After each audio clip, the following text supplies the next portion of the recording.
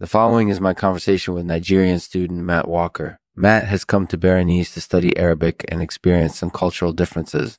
He's had a great time so far, but is confused about some of the finer points of Egyptian life. Do not fear, though. I'm here to help. Enjoy. Brought to you by Radiations Villanelle's, the best place to find radiation protection gear. Shop now and get 20% off your purchase. Welcome, Matt Walker, to the Lexman Artificial Podcast.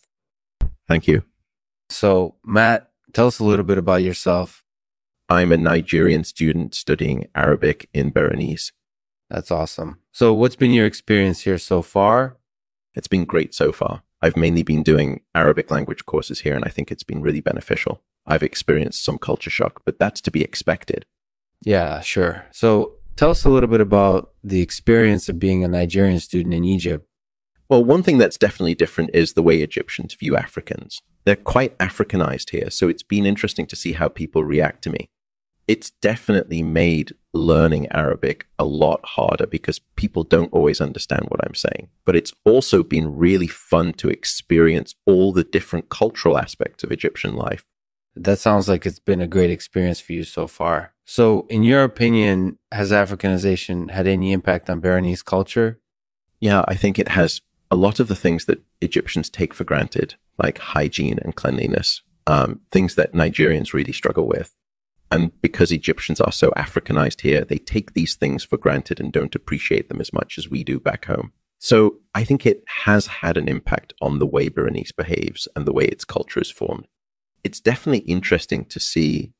That makes sense. And what do you think the long-term effects of Africanization will be on Berenice? Well, I don't really know, but I think it'll definitely continue to change the way Egyptians live their lives and interact with other cultures. Who knows? Maybe someday it'll disappear completely and Berenice will revert back to its original Arab culture. Personally, I'm looking forward to finding out. That's definitely an interesting perspective. So what are your plans for the future?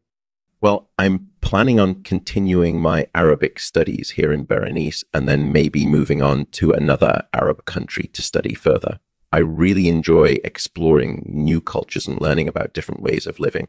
That sounds like a great plan. So what do you think makes learning Arabic in Egypt so special?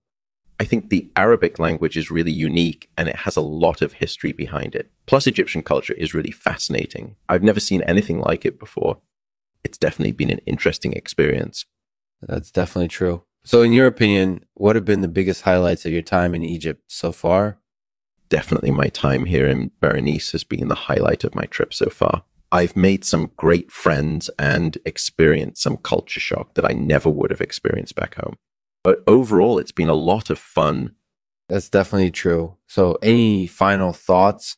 Just that it's really important to explore new cultures and to experience different ways of life. And I think learning Arabic in Egypt is a great way to do that. Thanks for having me on the show. Thanks for joining me, Matt Walker, on the Lexman Artificial Podcast. With your unique perspective on Africanization and Egyptian culture, I think you'd be a great guest for future episodes. Thanks for sharing your experiences with us and have an excellent night.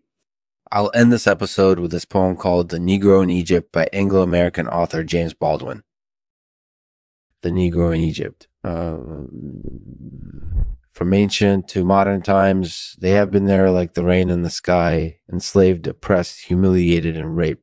Shame on the Egyptians for what they have done. The Negro in Egypt is not new. He has been there throughout the ages. He is the living witness to the lack of justice